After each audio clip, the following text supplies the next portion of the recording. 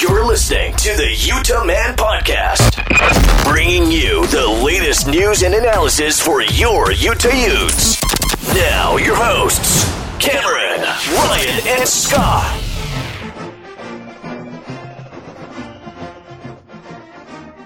Welcome on into the Utah Man Podcast. On this episode, the Utes get a roaring comeback against the Washington State Cougars. We're talking transfers coming into the program and recapping a little bit of signing day from last week. I'm Cameron, and we got Ryan. Hey, Ute Nation. And Scott. It was a comeback for the ages. Before we get into this game, kind of breaking it down, giving our thoughts, I just want to take this moment, because this is a rare opportunity on this podcast. We have something of this magnitude. I want to bring on a special guest, the current president of the Jake Bentley fan club. Yes, Scott, take it away. Crowd cheer at that one. All right. It's good to be here, everybody.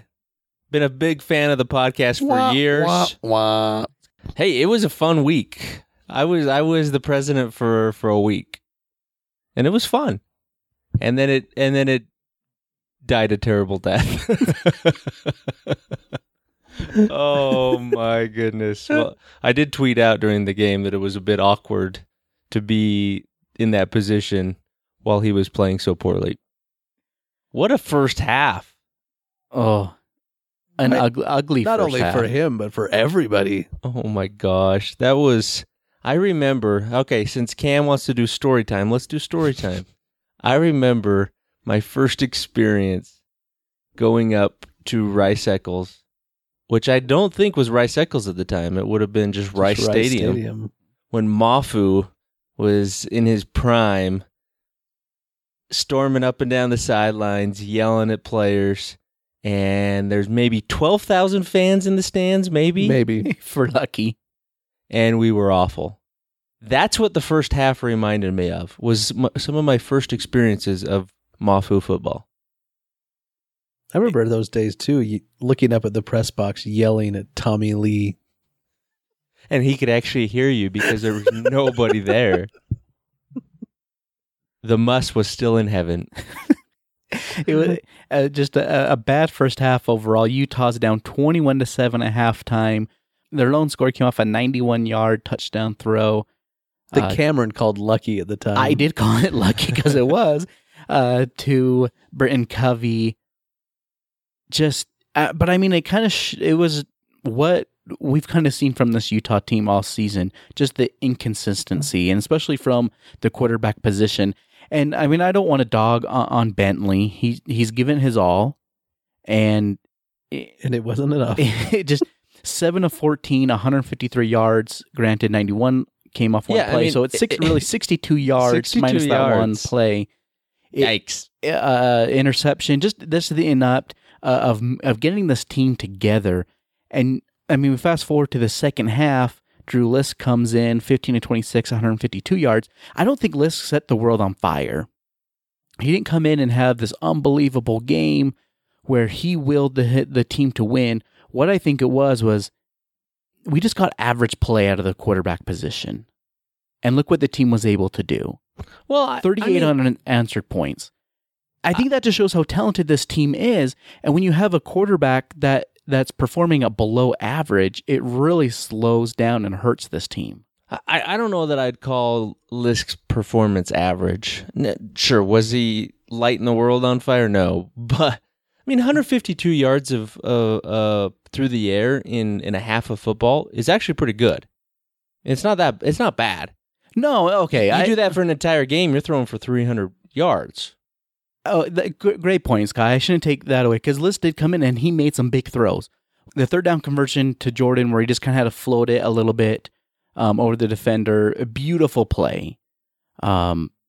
He helped to keep the team moving along. I called it average because when you look back at the game, I just don't remember spectacular play out of that. And I don't mean to take anything away from Lisk, because if Lisk doesn't come in the game, Utah doesn't win. Well, no, absolutely they don't win. And I think there's a couple of things, though, you got to take into consideration. he's the third string quarterback. He didn't come in and just blow the doors off the place. But when you consider him being the third string quarterback, he did what he needed to do, and it was clear from the plays that they called. He knew where guys would be, and the coaches had confidence in him to run plays that we probably hadn't even seen before this year. Well, you had Ludwig had the full offense at his disposal. You saw it. It was evident. We were running more plays. The offense was more free flowing.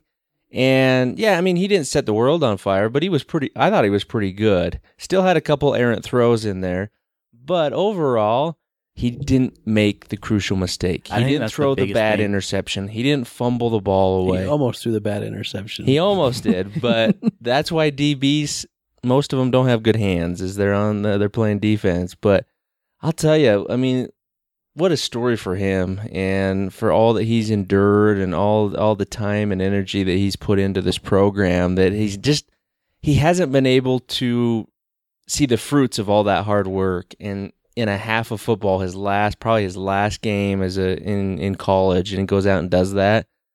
Sure, it's kind of a pointless, meaningless season, but I'll bet you to those guys that it's not meaningless what they did.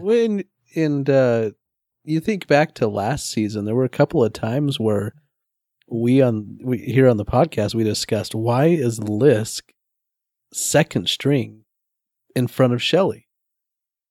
I think we probably saw some of that on Saturday. Well, we saw that up at Utah State with Shelley.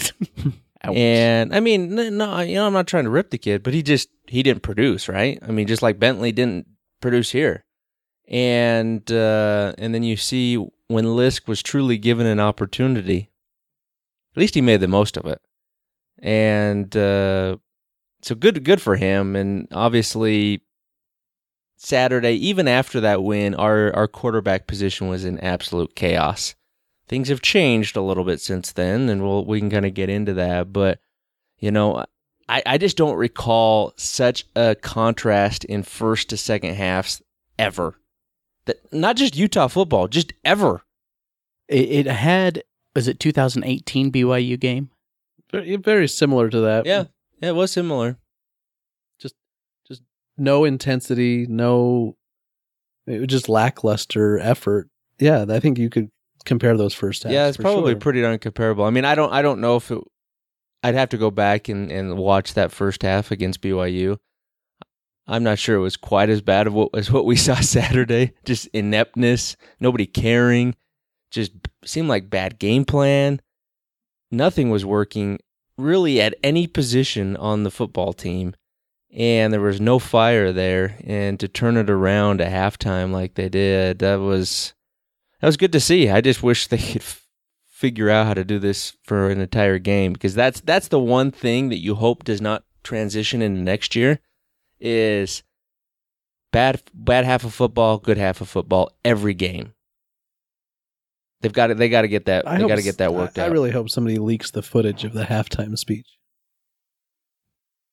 because clearly something was said to light a fire. Well, Kyle, in his own words, he said that basically said, "Do you guys want to wave the white flag and just let them go? Consider this a victory? You want to stay in the locker room? You want to go? If you're going to go out, you're going to fight."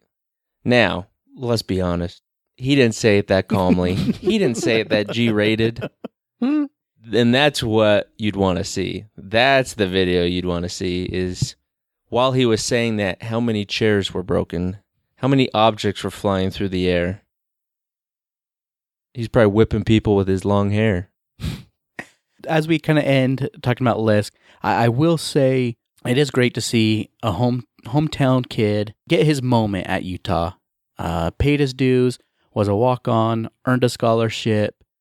I know Bentley said the week prior, the biggest help to him this offseason of learning the offense has been Lisk.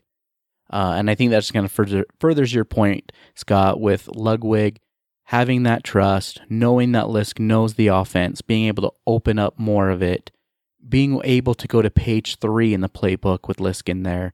But just an overall great performance by Lisk, and especially for someone who maybe wasn't expecting to get in to really come in and help lift this team. The other guy I really want to talk about, again, Ty Jordan, Pac-12 Freshman of the Week, 22 carries, 154 yards, 3 touchdowns. He did have the fumble, but the dude's electric. He should be NCAA Freshman of the Week. He's got to be, even with only playing 5 games, he's got to be Freshman All-American, don't you think? In consideration, at least, bare minimum. Oh, yeah. I mean, what he's done is, and it's not just what he's done, it's how he's done it. Well, and then look who he beat out. He beat out Devin Bremfield, Jordan Wilmore, TJ Green, guys that have had experience at this level. Ty Jordan didn't really have an offseason with the program because of COVID. They had a very small camp before the season started and was able to kind of piece that all together to get the reps, to be that deserving, to be the number one guy. I mean, that just shows how special he is. And as a freshman, to only play 5 games and have this much of an impact, I mean, people on the East Coast media are starting to talk about him.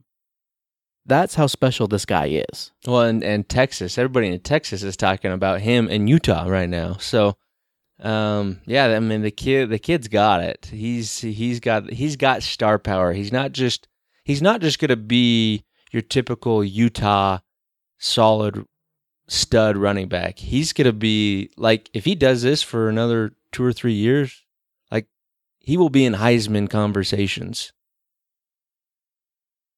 He's got that flair to him. So the one thing I think he does need to work on in this offseason, ball security. He had another fumble this past game. According to the Pac-12, yes, did. I mean, he did do a great job at pulling it back in before he was down. But still, it goes down as a fumble. It does, that's one area he needs to improve on. And sure, and every running back needs to. I don't know if I'd go with it as far as to say he's got a fumbling problem, because the first fumble was not on him at USC.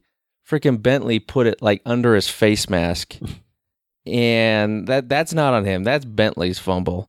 Yes, the Washington where the guy put the helmet right on the ball, that's his, and obviously this last week. So, in my viewpoint, 2 fumbles in 5 games, I don't know that it's a problem, but you definitely don't want it turning into a big problem.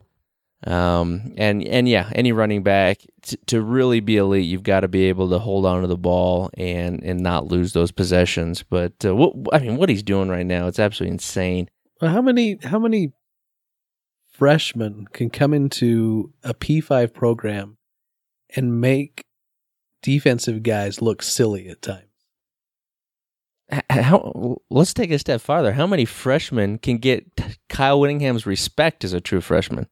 Yeah, absolutely. You don't see that. I mean, even Zach Moss played as a freshman, but he didn't get this much run. No, he was your backup. I mean, even going to a sophomore year, Zach Moss wasn't the guy. Zach Moss was getting the reps that Micah Bernard's getting right now, right? He gets some spot opportunities, but I mean, obviously, we still had guys in the program that were ahead of him, and over time, he earned that starting job. But I mean, you look at him run.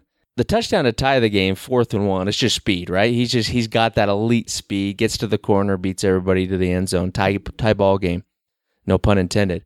Then we marched down, and that run to take the lead from about 14 yards out made 3 guys with just these little jitterbugs, just jump steps to his left. It was ridiculous. That was full on like PlayStation mode. Yeah, what he did. Well, even if you listen to that play, the commentators were just nuts. They couldn't believe that a freshman could make moves like that. There was no hole there. There was no hole to run through. He did that on his own. It was, and then made the secondary miss. Impressive. Made 3 guys in the secondary. I think that's the other thing that's impressive is there are some cases where everyone's just blocked and they're able just to hit that hole and they got a clear path. There was no clear path. He had guys in the backfield he made miss. He made guys in the linebacker position miss, and then the safety position missed. As good as Zach Moss is, and he'll always be legendary in University of Utah football. But Zach Moss, if he keeps, if when Ty Jordan keeps this up, he won't be here long enough to break Zach Moss's record. He's got to be here 3 years. He's still got 2 more seasons under his belt. Now, granted, with this season being a shortened season, he didn't get the touchdowns, right? He didn't get the yards that maybe you would normally get in a full season. Yeah, full season. But yeah, if he puts 2 more incredible seasons together, yeah, he won't stick around for those records. But there are some things he does is good, and this is no knock on Zach Moss, but there's some things Ty does that are better than Zach Moss. His top end speed is better, way better than Zach Moss. And Zach Moss is playing for the probably the favorites in the AFC right now to make it to the Super Bowl. And he was the leading rusher for the Bills this weekend. So we're talking about an NFL back, and as a true freshman, I mean, let's not get too carried away. But I do agree. There are some facets of his game that stand out a little bit brighter than what you saw even in 4 years with Moss. But the tricky part is that's a tough position to stay healthy in. Oh yeah, especially when you're getting 20 to 25 carries per game, which he's gotten so far. Well, that's the whole key. I mean, if he can stay healthy, sky's the limit. But you just got to make sure people don't touch you. That's how you stay healthy, or don't step out getting out of bed incorrectly. Let's get into the wide receiving position, and before we do that, let's take a quick break and let's come back. Let's talk about Solomon Enis.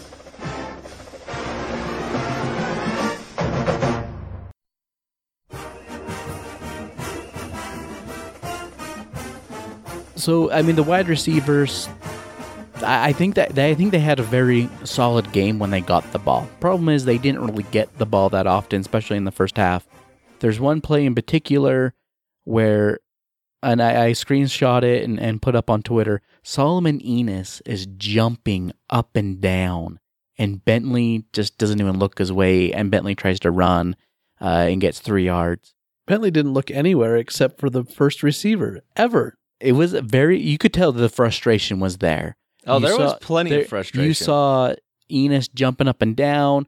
You saw a couple instances with Thompson. You saw guys shaking their heads. At one point where you saw one of the Washington State defenders, after a bad pass, was laughing at Thompson because of Thompson's reaction. You could tell he was so frustrated.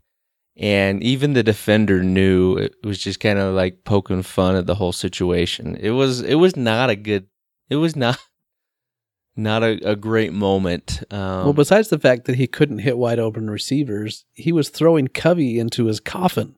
Several times. Yeah, it wasn't just Covey. No, every ball was the receivers were getting hit. Everything was in front or behind them, leading them into defenders, as you said, Ryan. The wide receiving group, I know kind of fans, we kind of jump on Twitter a lot, and there's a lot of rumors about maybe guys leaving or coming. I'm not going to blame anyone for what they do, right? It's their career. But you got to give credit to these guys. They stuck with it, and they had some great... I mean, Solomon Enis, as frustrating as he was, he had some great blocks. Well, on that fourth down he's the play, ultimate he had a team great player. block. I mean, yes, does he want to catch the ball more? Is he capable of catching the ball more? But at the same time, I look at this and I go, these coaches know, right? They know, they're the ones looking at his film. They're the ones looking at his practice film.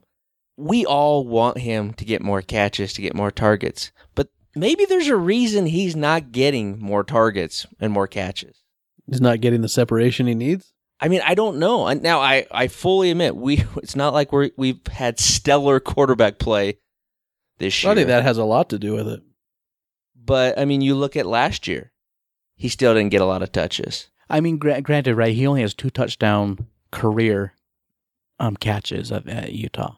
So, I think we as a fan base, we're always so quick to put it on like, man, the quarterback and the offensive coordinator are not doing their job because they're not getting him the ball. I think there is some truth to that, but I think if you got to factor in everything. Is he truly doing what he needs to, or maybe he's playing a position in the offense that's just not designed to get a ton of balls thrown his way. But he is elite as a pass blocker, or as a blocker on the outside. He is very good. He's a big reason why Ty Jordan ran for that touchdown on 4th and 1 in the second half. He sealed the edge for him. He's your ultimate team guy. He's a rah-rah guy. He's celebrating with the guys, even if it's not his success. So you got to be happy to have guys like that on your team. Brent Covey finishes with 6 receptions, 134 yards. He had that touchdown, as we talked about earlier, 91 yards. Brant Kuithe was heavily involved in the passing game this past weekend. 6 catches, 61 yards. And a broken tailbone or broken vertebrae. I will Can you say, imagine though, how bad that hurt to get a helmet Oh. just speared in the back? Oh. So on the 4th down run by Ty Jordan, that tied the game, right? I honestly think the biggest play of the game was on that 3rd down with Kuithe getting his toe down to set up the 4th and 1. That was huge. And I love it in the fact that Lisk put the ball up where his receiver could make a play. And I think that's something that we haven't really seen from Bentley, is he wasn't willing to put the ball up to allow his guys to make plays like that. We saw the same play the night before in the Pac-12 championship game that cost USC the championship. Dude, what was Slovis thinking on that? There throw it was in not bounds. even anyone wearing his team's colors in the picture besides the bench. And he doesn't even throw it to those guys. You got to throw it 5 Yeah. rows deep. In that. Oh, that was awful. To lose the Pac-12 title on something like that. What a moron. But I think that 3rd down play, I just spoke volumes of this team and how talented they are. And when I said at the beginning of the episode, where with this quarterback position, if Utah can just get average play out of that quarterback position, they can be a favorite to win the South. They can be a favorite to win the Pac-12 championship. There's just so much talent built in this team, and a lot of talent coming in. As we've heard with these transfers, with signing day, I honestly think the sun is bright on this Utah program right now. And then another bright spot is this defense. Super young, but again, just proving again how great of a coaching staff this is, from Scally to Shaw to Swan to Powell. What they've done with this young group, phenomenal. A pitch a shutout in the second half, it just speaks volumes. And Clark Phillips has one of his best games as a Ute, a pick 6, a fumble recovery. I know Scott doesn't like it, but it was a great game. Oh my gosh. I have a feeling that with knowing you two, you guys are going to not let that die for 4 years. You're probably right. No, as good as that second half defensive performance was, we talked about it with the offense. I mean, in the first half was abysmal, and they looked like a young, inexperienced team in the first half. Like a lot like we thought or had heard, according to Whittingham, what the defense would look like this year. I mean, he did not speak highly of the defense in fall camp. Well, And he said as much. How surprised he is at how Mhm. good they are, that they finished second in total defense in the Pac-12. But yeah, that first half, it wasn't pretty, right? There's hardly any pressure on DeLara. I mean, granted, they gave up 28 points. One of the touchdowns was on the offense because of the interception, put them right on the goal line. But just night and day difference from what we saw out of the defense, first half, second half. And again, another thing that I think this team needs to work on in the offseason is putting a whole game together. Well, I mean, it was penalties in the first half. It was giving up big plays. I mean, we were just not very good in the passing game. DeLara was pretty much getting whatever he wanted, and they were getting chunk play after chunk play. Well, there was missed assignments. I mean, the rushing touchdown they had, I don't remember which one it was. Tupoopy is out. Oh, that was so bad. is out of position. He's supposed to Poopy. How do you get to Poopy from He that? can't even get his first name right either. I mean, I know we're used to kind of the Polynesian Tongan names, right? Because we've seen them for forever years. But I mean, some are tricky, but some are not that hard. Come on. There's no Poopy in that. Anyway, but my point is, he was out of position and couldn't make a play. Touchdown. I mean, just technical thinking mistakes. But again, in the second half, those adjustments, and that's the thing that's encouraging is these coaches are going into halftime going, all right, guys, this isn't working. This is what we got to do. And then that plan is effective in the second half. Now, hopefully, right, that can translate into a full game, and you don't have to have those really bad halves that you really just put yourself in the hole. But again, with such a young team, I'll tell you what, I'd rather kind of have a really bad half and a really good half with a young team than just pretty average every game. Oh yeah. I mean, yeah, they're showing their mistakes, maybe not fully understanding things, being out of position, but the fact that they can correct them that quickly in a setting during halftime and then come out and be that dominant in the second half for the second week in a row. They did the same thing against Colorado. So I mean, obviously Scally, I'll tell you, I hope we can hold on to him. The guy's got a reputation, and I think this year may have helped him more than last year did. Well, you're probably right. Because everyone expected them to be awful this year, and with a bunch of freaking young pups, he just was right near the top of the Pac-12 again. I mean, exactly. Everyone thought there was going to be a lot of growing pains with this defense. Let's just hopefully Mark Harlan listens to the podcast and we'll do what's right for Morgan.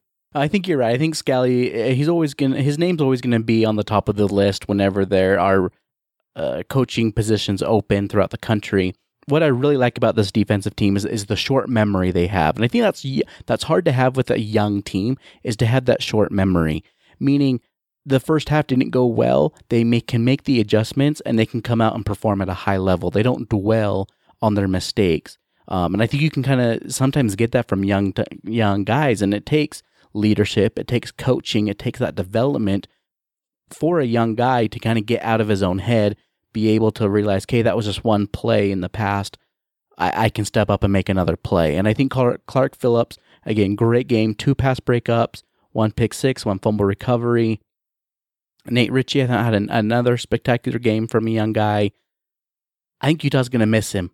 He announced he's going on an LDS church mission this offseason, so he'll be gone for 2 years. You mean a mission for the Church of Jesus Christ of Latter-day Saints? I think he's going to be missed. He will be missed, but I think that spot will be filled by the new quarterback, Jackson. No, Whit. I know you're already drawing up plays for him in the safety position, but come on. Keep him in the fold in the quarterback room. I mean, I somewhat kid about that. However, we've all seen it happen many times. But I mean, yeah, anything's possible, right? But I mean, we're not going to be bare. I think Vontae Davis is going to be back next year, unless he's just done with football. Because I don't know that 5 games is probably not going to be enough to get drafted. So I'll bet you Vontae comes back next year. RJ Hubert will be back, and hopefully he does, because I've been impressed with Vontae. I was wrong about him all off season. And he proved me wrong. He was an absolute stud this year. And then you're right. R.J. Hubert comes back, played the last couple of games, and by next year he's going to be full speed, ready to go. And then you still got a lot of other young safeties. You got the freshman Latu, who will probably get some reps, and then you got a couple guys in this signing class. So there's the pipeline's there. We'll see who rises to the top, but obviously that. The safety position's looking good. The cornerback position's looking good. The linebacker, even if Devin Lloyd goes pro this offseason, I think we're going to be just fine with Ethan Calvert's going to take his spot. We're going to be rock solid there. My concern is freshman starting at linebacker. Yeah, and we'll get into that. We'll get into our new guys here in a little bit, but I'm telling you, our weakness is our defensive line. True or false? Do you believe I it? don't think no, I'm so. gonna At say tackle, false. I don't think Yeah. tackle is Yeah. a weakness, but I think defensive end. We're used to seeing a lot more production out of the defensive end positions. Exactly. But I think interior line, I think we're Well, We're okay. and We're you're pretty right. good. I mean, interior. I mean, great Russian or in the. We've been great defending the run, right? And as young as we are, we're gonna the tackles are gonna get better, but we're getting next to nothing from our ends. You're getting a little bit here and there from Mika Tafua. but you're getting nothing from Tapupi. They so poo-poo is what they say, and no, I mean, but You're in all seriousness, we're not getting anything off of his side of the line. and it'll be interesting because Max Tupai, we thought was done with football, right? And then he came back this offseason. Does he come back again? Probably not. I mean, from a production standpoint, he was next to nothing. You've got Fillinger out there now, who's got some action this year. You've got the other Keithy brother. With a strip sack. But if Blake Keithy, and all the talk is that he's just as talented and athletic as Brand, and he just had some bad luck with the injuries. If he comes on and is anything like the talk, he could be the answer there. Well, when we saw Blake, force a fumble in this game, he needs a good offseason. I think that's his biggest thing is because he has been injured his whole Utah career. If he can have a good offseason, I think that will do wonders for him. But I didn't really agree with what you guys are saying. The D end, I think, is the weakest position on Utah. I want to throw this out there. Do you think it's because of who has played there in the past? Oh, for sure. I mean, there's it's hard, high expectations. It's hard to follow up a Bradley and I. It's hard to follow up A Nate Orchard. a Nate Orchard, a Paul Kruger. But Dimmick. guys, we're Utah. That's what we do. Yes, is it hard? But that is what we do. And that's why we recruit the way that we do. From that standpoint, obviously, we're in a year where these guys haven't lived up to the potential, but I think the pipeline is there to get back to that spot. Well, I mean, so here's some names. These are just defensive tackles, right? Which we feel pretty confident about. We're pretty solid. Obviously, Vianney Moela, he's a senior. Is he going to come back next year? But he's a guy we counted on a lot this year. Fua Pututau, he's another young Pututau. You got Hautai. Is Hautai coming back? You've got Tanoa Togiai, who was a freshman, big-time recruit. We'll get to see him in the future. We didn't even get to see Pitatonga this year. Viamahi, another freshman. And then you got Samisi Luaukai, who opted out. He was one of the few opt-outs. Defensive tackle is absolutely loaded. But when you go through the defensive end, you got Xavier Carlton, Van Fillinger, Blake Keithy, and Mika Sugatoroga. That's one of the names I can't pronounce. But we really didn't see a lot from Mika this year, which surprised me because in the offseason we kept hearing how he's somebody to keep an eye on. He showed flashes. Well, and he's showed flashes in the past, but I think that's because of who was on the other side of him. And I think that's maybe his next progression is, can he be that guy? Can he be the leading sacker who's going to get double teamed, who the running back is always going to tee off on? I think that's his next progression. Yeah, and a guy I'm excited about was in last class, Tyler Wegas. Big kind of lanky kid that they're trying to work his body into getting up to size. But if he can put on the weight, he's a guy that I think in the future could be a stud on the defensive end. But that's where you got to get some production. You've got to, and that makes it hard on a young secondary when these quarterbacks have all day in the pocket to just sit back there and find guys open, play after play after play, because these DBs are not going to be able to keep that tight of coverage for that long. So you got to get improvement there. All right, so I think that'll kind of do our thoughts from this Washington State game. Again, ugly first half. beautiful second half. I'll kick it over to you guys. Any final thoughts on the 2020 season? Yes, I won Breakout Player of the Year, clearly. You did have a good call with Ty Jordan. Blind squirrel finds it out once in a while. I hate you, Scott. Welcome to the party. My breakout player literally never saw the field, so he did not break out. Technically, he will still be available next year for breakout player of the year. Money Parks was my guy. Didn't get him. Who was your guy? Oh, Vele. Yeah, Vele. Didn't really get. He didn't perform like I think we all hoped for. But in wrapping up 2020, obviously we went from not thinking we were going to get football to thinking we were going to get 7 games. We ended up getting 5 games, which was great. I mean, 5 games is better than nothing. And I think what we saw was so much potential for what could be down the road in the next year or two. And that's really exciting. Yeah, my takeaway is, I mean, it's just weird. It was just weird. It was unfortunate. It was hard for, obviously, I mean, you hear these comments from the players and from the coaching staff how hard of a season it was. But I guess my takeaway is, even though we only got 5 games, look how much we learned about this team. Ty Jordan forced 3 studs, you could actually argue, into the transfer portal. We now know exactly what he's capable of and what a star he is. We know this young secondary, which we had so many questions about preseason, is legit, and they're going to be really good in the future.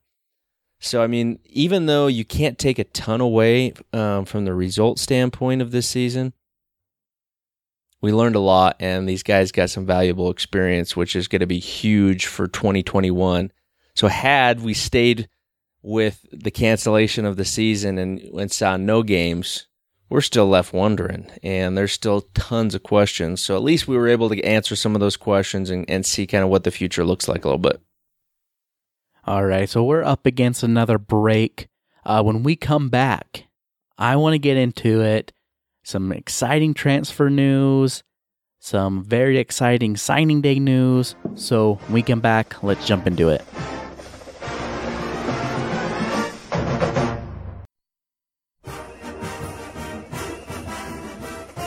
Alrighty, so after the Washington State game, it did look like Utah's quarterback cupboard was going to be very bare. There was already talk before the game that this was probably going to be the last game for Bentley and Lisk. So we kind of knew going into the offseason. What we didn't know is he'd only play a half and then he'd be done. What we were expecting after the game was really Utah would have Cam Rising coming back from shoulder surgery, and maybe he's going to miss spring ball, hopefully be ready for fall, and a incoming freshman in Peter Costelli.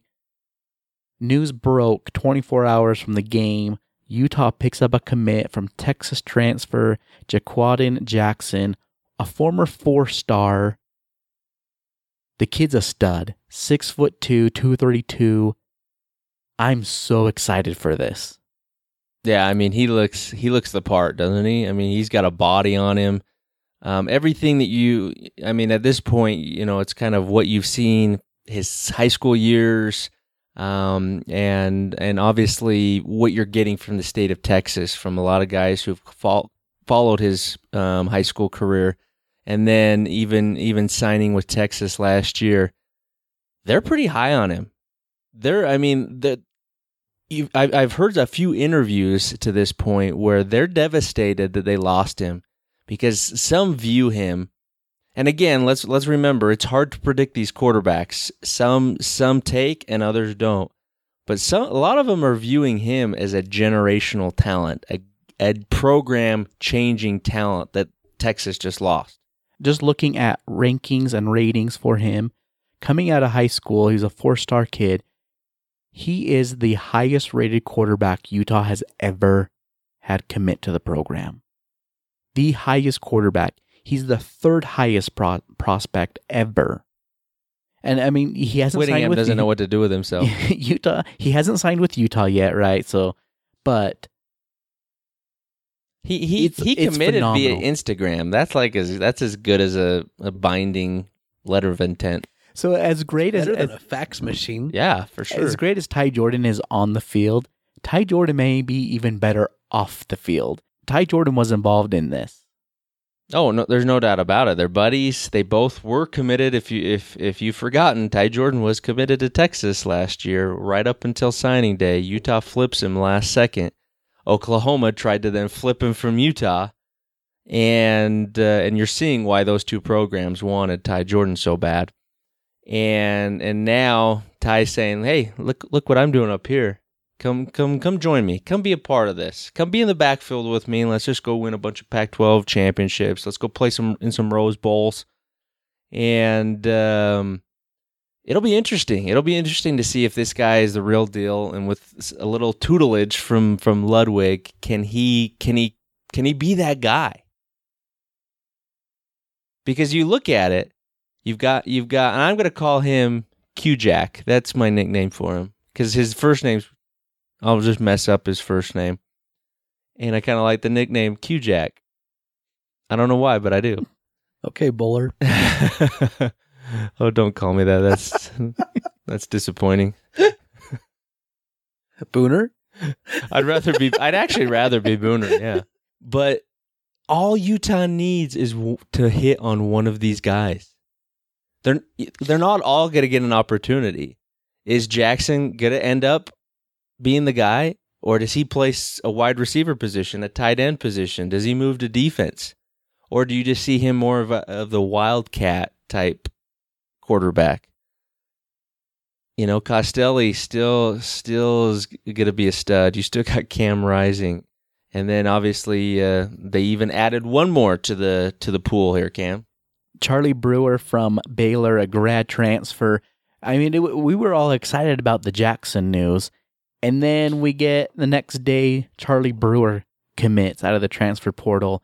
I really like adding a seasoned quarterback into that quarterback room because they're going to be young. So to bring in a seasoned guy that can kind of help tutor these younger quarterbacks is big. And Charlie Brewer is a great quarterback. He's played 4 seasons for the Bears. He's had over 9,000 yards passing, 2 seasons of which he had over 3,000 yards passing. Led them to the Sugar Bowl last year against Georgia. Just another big pickup for Utah. And all of a sudden, Utah went from really nothing in the quarterback room to now having 4 guys that are 4-star recruits that could all easily be the starter. And again, you just need one of them to hit. I mean, we have not had the most luck with quarterbacks, right? We're the Denver Broncos. Yeah, we Of are. the Pac-12 when it comes to quarterbacks. You know, Tyler Huntley gave us that good feeling again, and then this year we kind of came back down to earth. Just got to have one of these guys hit. It's really exciting. I mean, none of us saw this coming from this weekend. But going back to a point Scott made, there's 4 guys, all of them 4-star. You have to hit on one. That leaves 3 guys who are not going to see some action. And I can totally see Scally and Witt salivating on the other side of the ball for a stud athlete. Okay, but you can't, because every big-time program has log jams at the quarterback position. USC just signed I'm not a saying bunch they're of going to do four-star this, kids but we today, have seen or this week. We have seen them do this. They have stolen offensive talent. I know. I'm Year just saying after year they after can't. year. But look at it, though. Who had they stolen that should have been a starting quarterback? Chase Hansen? No. I'm not knocking Chase. He's a great athlete. Jason Shelley, for Pete's sakes, was going to move to safety. I'm kidding. And there's no doubt that trend's been there, but that trend seemed to be more of a Mountain West, right? When they did a lot of projecting. The reason they got Paul Kruger, right? He was a quarterback in high school, but they looked at his body type, they projected out, and obviously it proved to be right. He ended up playing a number of years in the NFL.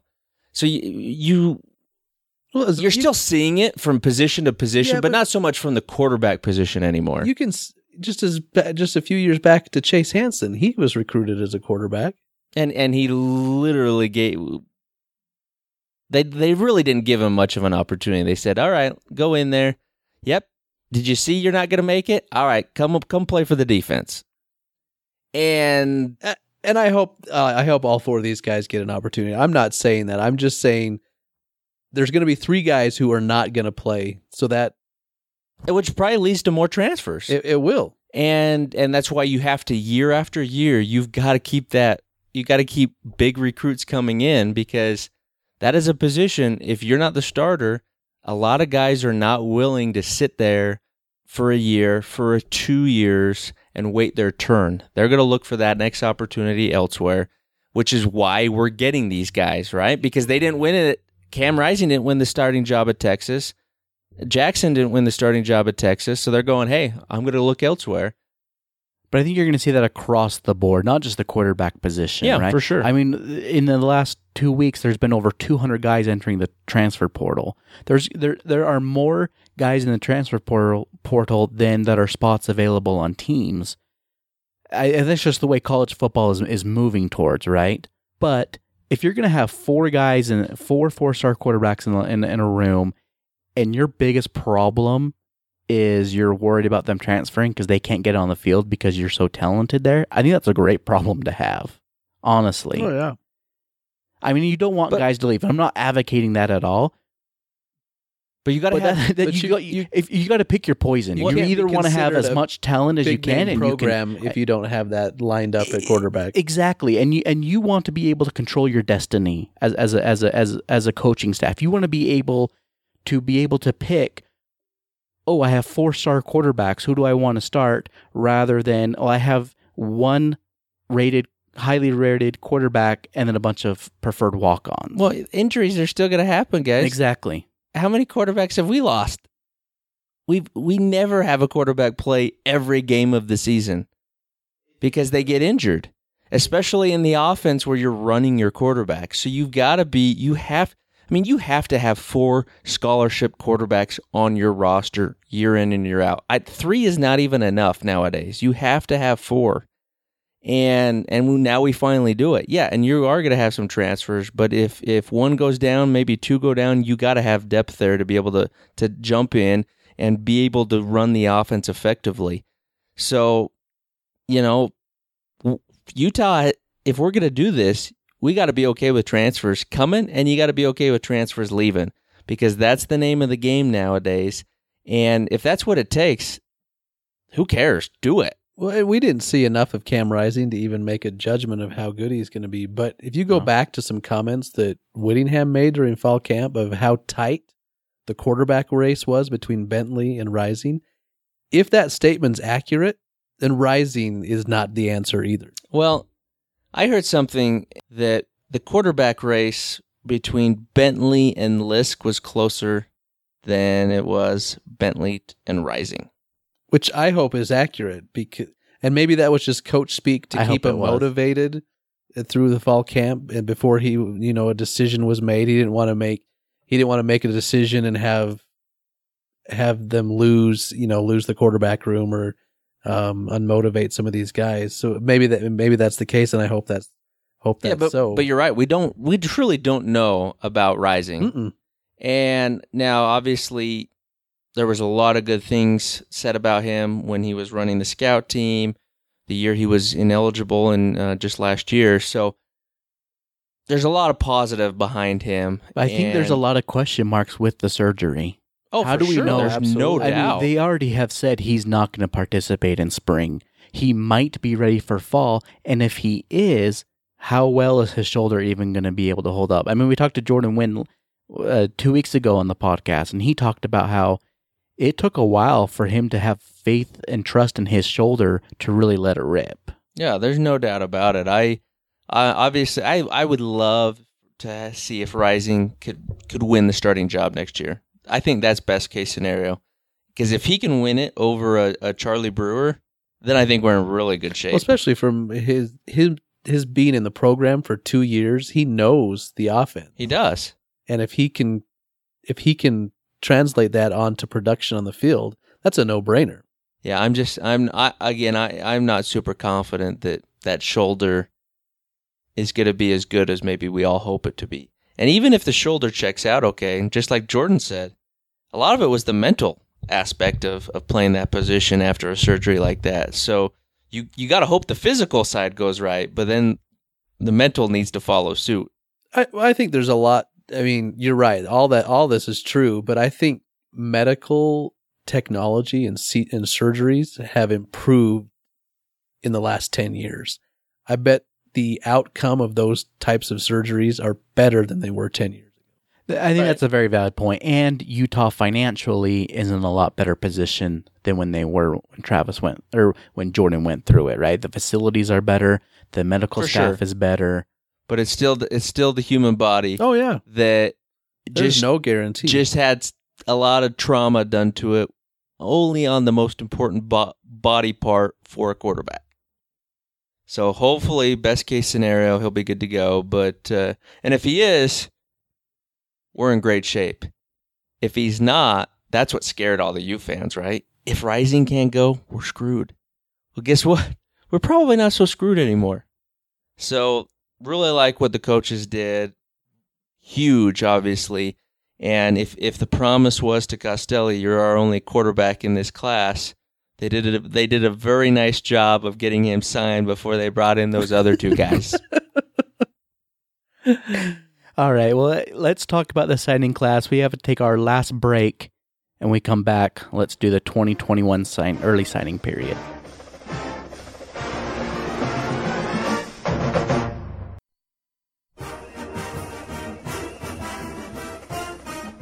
All right, so Utah's coming off one of their best signing classes that they've had in program history, top 30 class, or fourth in the Pac-12, and it's highlighted by 4-star linebacker Ethan Calvert. We just talked about a generational talent with Jackson at quarterback position. Ethan Calvert is a generational talent at the linebacking position. Oh, I mean, this guy could do it all. I mean, he's got size, he's got speed, had every big-time program in the country coming after him. You know, I saw on signing day that as a young high school kid, he was able to go up against Micah Pittman, remember, who killed us at USC?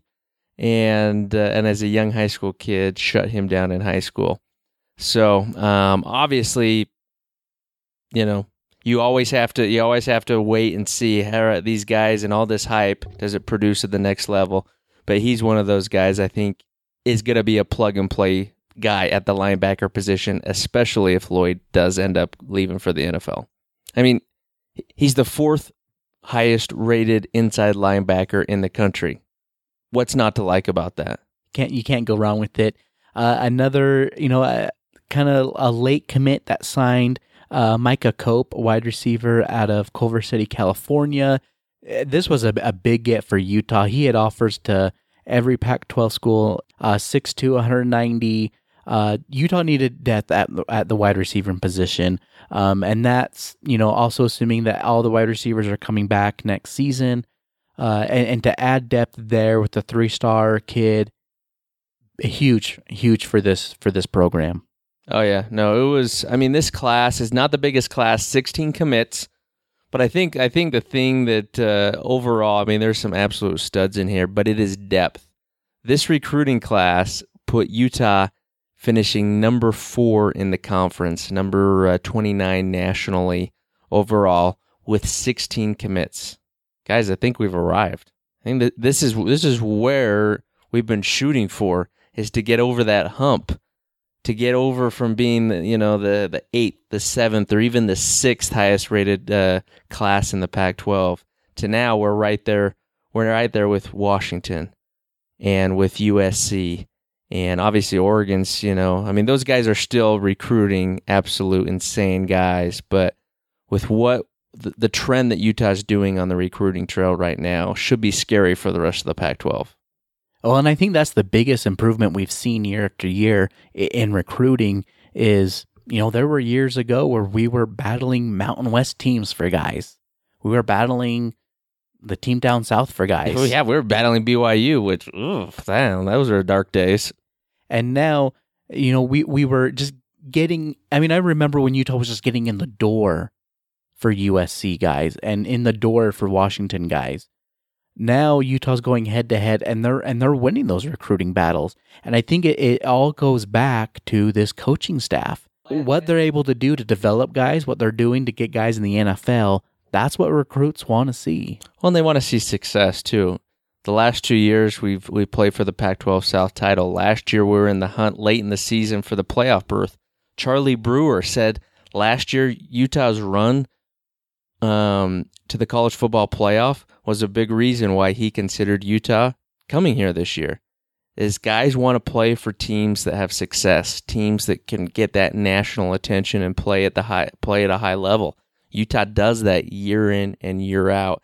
And with some of these guys, we're going to continue to do it. I mean, Peter Costelli, I know there's a lot of controversy over Jackson Dart, the local kid here, who was a Ute legacy, ends up going to USC. But Peter Costelli is an absolute stud and somebody who Ute fans should get behind because he's got good size, he's got good arms. And one thing I think people are forgetting is he was rated as a 4-star recruit as a junior. So it isn't like he just blew up his senior year and got that 4th star. Last year, he was rated as a junior as a 4-star, didn't even play his senior year of high school. He's got a ton of potential, and again, as we talked about earlier, that position is now locked down. And Peter will be on campus in January. I think that's big for quarterbacks to come in early to get that spring ball in, but before the upcoming season is huge for their development. So yes, super excited for Peter Costelli. Ricky Parks is another running back stud out of Florida. Looking forward to seeing what he can do. Tavita Fotu out of Snow College, a 3-star D tackle. I mean, we can just go on and on. Let's really give who we are excited about. Ryan, we'll kick it over to you. Who has really caught your eye in the signing class? Clearly, they found a running back well in Florida, and you just mentioned Cam going after Ricky Parks, another 3-star kid with looks like a bright future, and obviously, that's where Zach Moss came from, and in Florida traditionally has some great athletes. So this is a great pick for Utah. Scott, who caught your eye? Jeez, there's so many guys that caught my eye. I mean, this class overall is just deep. But a guy who I think has the potential to kind of be an absolute star, outside of obviously, a Costelli or an Ethan Calvert, my guy, Veltre Jefferson, outside linebacker, probably is going to end up at a D end. He's got good size, 6'4", 230 out of high school. So once he gets in the Utah weight program and has a year or two under his belt, I think he's going to end up as a defensive end, and he's got just raw athleticism. He's got speed and quickness. I think he could be an absolute star to hopefully be that type of defensive end that we've become accustomed to. Assuming that's where he ends up. He may stay at that linebacker position, but regardless, either way, we're going to be in 6'4", 230 out of high school playing either position. I mean, that's Lloyd. That's essentially Lloyd. That's Ethan Calvert. Yeah. So I'll tell you, I mean, these are guys that Utah doesn't sniff years ago, as you just said, Cam. And we're not even coming close to these guys. To be able to sign a class. I mean, think about this for a minute. Only 16 commits where a lot of schools are doing 20 plus, 25 commits. And we're right there with them. Just quality guys all across the board. And again, when you put that type of talent with what Utah does in developing that talent, we got a bright future ahead. So for me, this is a guy I think kind of gets overshadowed a little bit because of the signee in Ethan Calvert.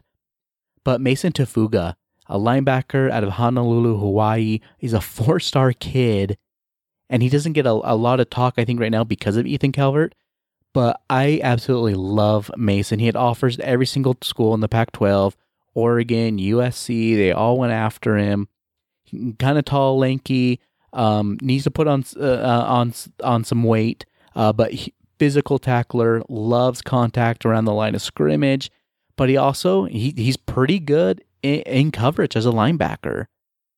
And it's just it just blows my mind that, again, a 4-star linebacker getting offers from every school in the Pac-12, and he's not even the highlight of this class. That just shows you how deep the talent is that Utah's bringing in. Did you see his commitment video that he posted on signing day? Being in Hawaii, he goes over to some cliff draped in a Utah flag and then just jumps off the cliff into the ocean. I did see that. That was awesome. Legit. Sign me up for that guy. He's going to be a good linebacker. He obviously isn't scared of much. So try running third and short on that dude. So that's kind of a rundown of the early signing period. There's another signing day in February, the traditional signing day. I think Utah has a lot of spots left available. I kind of think they'll be a little bit more proactive in the transfer portal because there's so many guys in there. Wouldn't be surprised if Utah brings in another wide receiver out of there. But we'll see. But the future is bright, is what we've talked about. The future is very bright with this Utah program. All right, so that will do it for this episode. Just appreciate everyone listening in this whole season. Ryan, where can people find you on Twitter? At Drum and Feather. Drum, the letter N, Feather. And Scott? Yeah, UteMan_forever. It's going to be a long off season, so... Not as long as last off season. That is true. Hopefully it's not nearly as long. And hopefully we're back in Rice Eccles next year. That news end zone, I can't wait to see it. It's going to be awesome. You can follow me on Twitter and Instagram at Utah Man Podcast, our home, UtahManPodcast.com. And you can always subscribe, review, rate on iTunes, Stitcher, Google Play, anywhere you listen to a podcast. We are there. And we hope everyone has a great Christmas, a great holiday, whatever you celebrate. I hope it's an awesome day for you and that Utah continues to grow this program, and go Utes.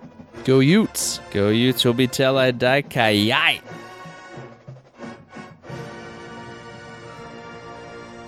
We're good. Let's cut it.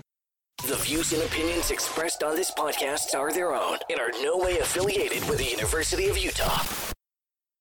Morgan's always going to be a hot commodity in the coaching circus. But I will say, or is that what I don't want to? What do you, carousel Circuit? Coaching circuit? Coaching circuit. Okay, Or Coaching circus or coaching carousel. Or coaching It's a Small World. Is that not the right term? I swear I've heard that before. Well, there is a coaching carousel. I'm not sure you use it in that. I mean, yeah, I'm sure you could use it. Yeah. Yeah, you could use it. I hate Scott. I'm just kidding, kid. It's right up your alley.